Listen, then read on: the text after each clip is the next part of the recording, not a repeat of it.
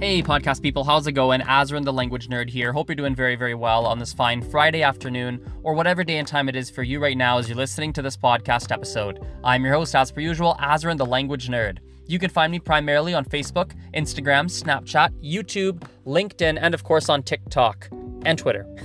My username on all these platforms is exactly the same. It is at Polyglot Azren. That is spelled POLYGLOT or Z depending on your country, REN. You can also simply search Azren the Language Nerd on whatever your favorite social network is. Again, that is spelled AZ or Z, REN, the Language Nerd. And welcome to another podcast episode. I am very, very excited, as per usual, to be recording this one here. Now today I want to get really technical, and hopefully within this technical advice there's going to be something that is very useful for the podcast listeners today. One of my long-term followers of my content online, asked me a list of extremely specific and detailed questions in regards to a short video that I made. Now, the video that I made was essentially talking about, I'm going to pull it up here so I can see. Here we go. It was essentially talking about the importance of repetition and why it's important to listen to the same piece of content various times when you are trying to learn a specific language. So in my case, the example that I gave was a Mandarin video on YouTube. It's about 40 minutes long, and I have listened to various parts of this video 5, 6, 7, 8, 9, 10, 11, 12 times. I've listened to it a whole bunch of times, and I continue to repeat that process. And I do it because, when I watch it the first time, there's a lot of stuff I don't understand. Even the second time, a lot of stuff I don't understand. And every time I have to look up certain words, I have to search things. I'll look at the subtitles and try and figure it out. I'll use a dictionary. There's a lot of research that happens, a lot of pausing and Googling and dictionary work that happens just to be able to understand. And when I listen to it again, I often find that I don't remember everything that I learned in the previous watch through. So if I watched the video yesterday and I looked up, all these words and everything and I understood yesterday, when I watch it today, my brain forgot a lot of the stuff that I learned yesterday.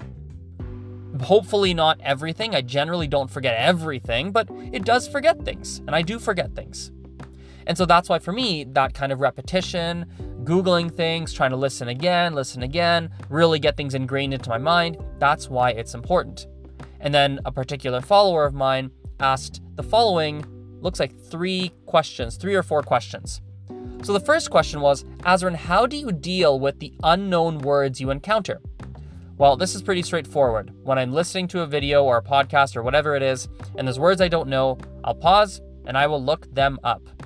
Now, granted, it is worth noting that, if I don't always look up every single word that I don't know. It depends on how intensively I want to practice my listening. For example, if I'm just listening to a song that I like, I might not stop at every word and look up every single word and re-listen. Sometimes yes, but generally no, because I'm just enjoying the song. And maybe there's a couple of words here and there. I'm like, oh, that's a new word. What does that one mean? And I'll look it up. But I'm not really studying in a very active way. I'm not practicing my listening in a very active, intensive kind of way. But if I am watching something and the purpose of me watching it is to really understand and really learn and really drive home new vocabulary and really practice that listening comp, then I will look up every single word.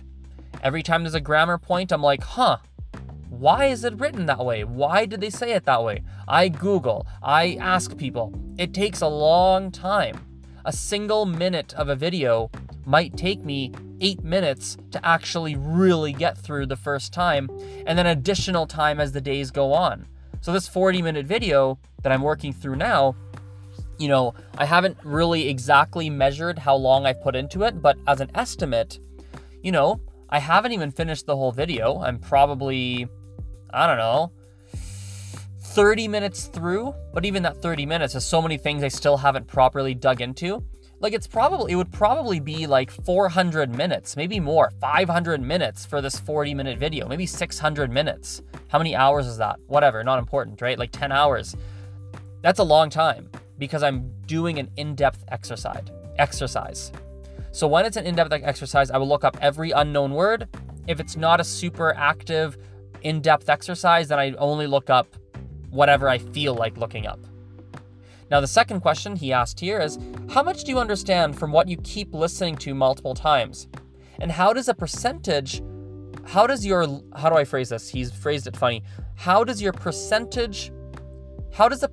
of your understanding affect the number of repetitions? So let's break this question down. How much do you understand from what you keep listening multiple times? Well, it gets more and more as I keep listening because I know what they're going to say. My ears get used to it. So more and more each time. So this one video, I can now watch the first probably 10, 12 minutes and I understand literally as if they're speaking in English. Like literally, like I just get it. Like I don't even have to think about it. I'm like, yeah, I know what they're saying. Like even when they have funny accents, I just know. I got it. I'm good. First 10, 12, 13 minutes. I'm fine. They could be speaking English and like English or Mandarin makes literally zero difference. So after each listen, after each practice, it does get better. Now, how do I say this? So basically he's not asking based on the percentage of what you're understanding, how many times do you listen? So for example, the first 12 minutes of this video, I understand 100%, like literally 100. So I guess what he's asking here is, do you keep listening when it's 100%? In my mind, yes, I keep listening. I'll still do it, not as often, but I will keep listening. And the reason is that it's very easy to actually slide backwards. It's easy for one day for it to make 100% sense. And then you don't practice that for like a month, 2 months, and you go back and you're now down to 70. And you're like, oh wait, I forget what that word means. Oh, I don't remember that. So I still kind of practice from time to time that first chunk casually to keep it locked into my mind. Eventually, it's not an exact science, but eventually I will stop listening to it, probably when I get so bored that I can't force myself to listen to it again. That's usually for me what the determining factors are, when I'm getting really bored. So when I'm really bored and I can't listen again, then I'll stop listening to that first 12 minutes. But for now, yeah, I'm still listening to it every now and then. Next question, and the final kind of chunk here. What exactly do you train by repetitions? And how exactly does it affect the overall listening comprehension, despite a significant percentage of unknown words? So this is a good question. So the first thing we have to look at here is the last part of the question, a significant percentage of unknown words. If something that you're watching has so many unknown words that you're looking up every second word, it's too hard. Probably not the best piece of content for you to use. This Mandarin video, for example, I understood without any prior prep. If I were just to read it and kind of like go slowly, and without using a dictionary, I would probably understand 50%, 50, 60, something like that. And so that's a good starting point. If it was like 20, that's way too hard, way too difficult. So that's the first thing, right? So it shouldn't be a huge percentage of unknown words. You should be understanding 50, 60, 70% of what's happening, and you're just dealing with, call it 30 to 50% that you don't know. And so that's the first thing. And then the second part here is, what do you train by doing those repetitions, right? So I think what you're training here is a lot of things. First of all, you're training your ears to actually your ears and your brain to properly understand people when they speak, right? Like I told you, when I watched that Mandarin, the first 8 minutes, 12 minutes of that Mandarin video now, I literally understand it as if it was English. It feels like a native language to me. It feels very easy, no mental struggle. That only happened because I did repetitions. And now when I hear other people use a lot of the words and expressions in that first 12 minutes, they absorb into, I understand them a lot faster. Additionally, a lot of the things that the people say in that first 12 minutes, because I've heard it so much, it's way more natural for me to actually use those expressions. For me, it feels super easy and natural to use it. Because you've listened to those people so much that now it's actually, for me anyway, it's very easy to now imitate them. And sometimes me imitating them is the appropriate reaction to what someone says. And those phrases they use, that I've heard them use it so many times naturally that it's now natural for me to do it. So I think that it's training that. It's training that, right? It's training you to understand things at a deeper level. It's training you to actually use new expressions in a very natural way. And I think when you do this kind of intensive listening exercise enough times over an extended period of years or months or whatever, like an extended period of time, when you do that, it's going to dramatically increase your listening ability. And weirdly, if you're doing any kind of speaking practice whatsoever, it's going to help your speaking as well. So I think it's really, really important. Now, the last thing I'm going to say here, the final thing, is a little bit of an exercise, which I have talked about before on my podcast. It's not the first time that we've talked about this, but I want to bring a different perspective to it. One thing we've talked about a variety of times is thinking in your target language. I've mentioned this various times. Well, lately I've been doing it more and more in Mandarin, so much so where I've realized that arguably the practice of thinking in your target language on a regular basis is an equally good practice as anything else you really could be doing. For example, if you're taking classes, taking a class for an hour and trying to think in an hour in your target language are going to be reasonably equally effective. If not, the thinking will be more effective. Like, thinking in your target language is a really good way to practice. And here's the coolest thing about it. You don't need to sit down and make special time to do so.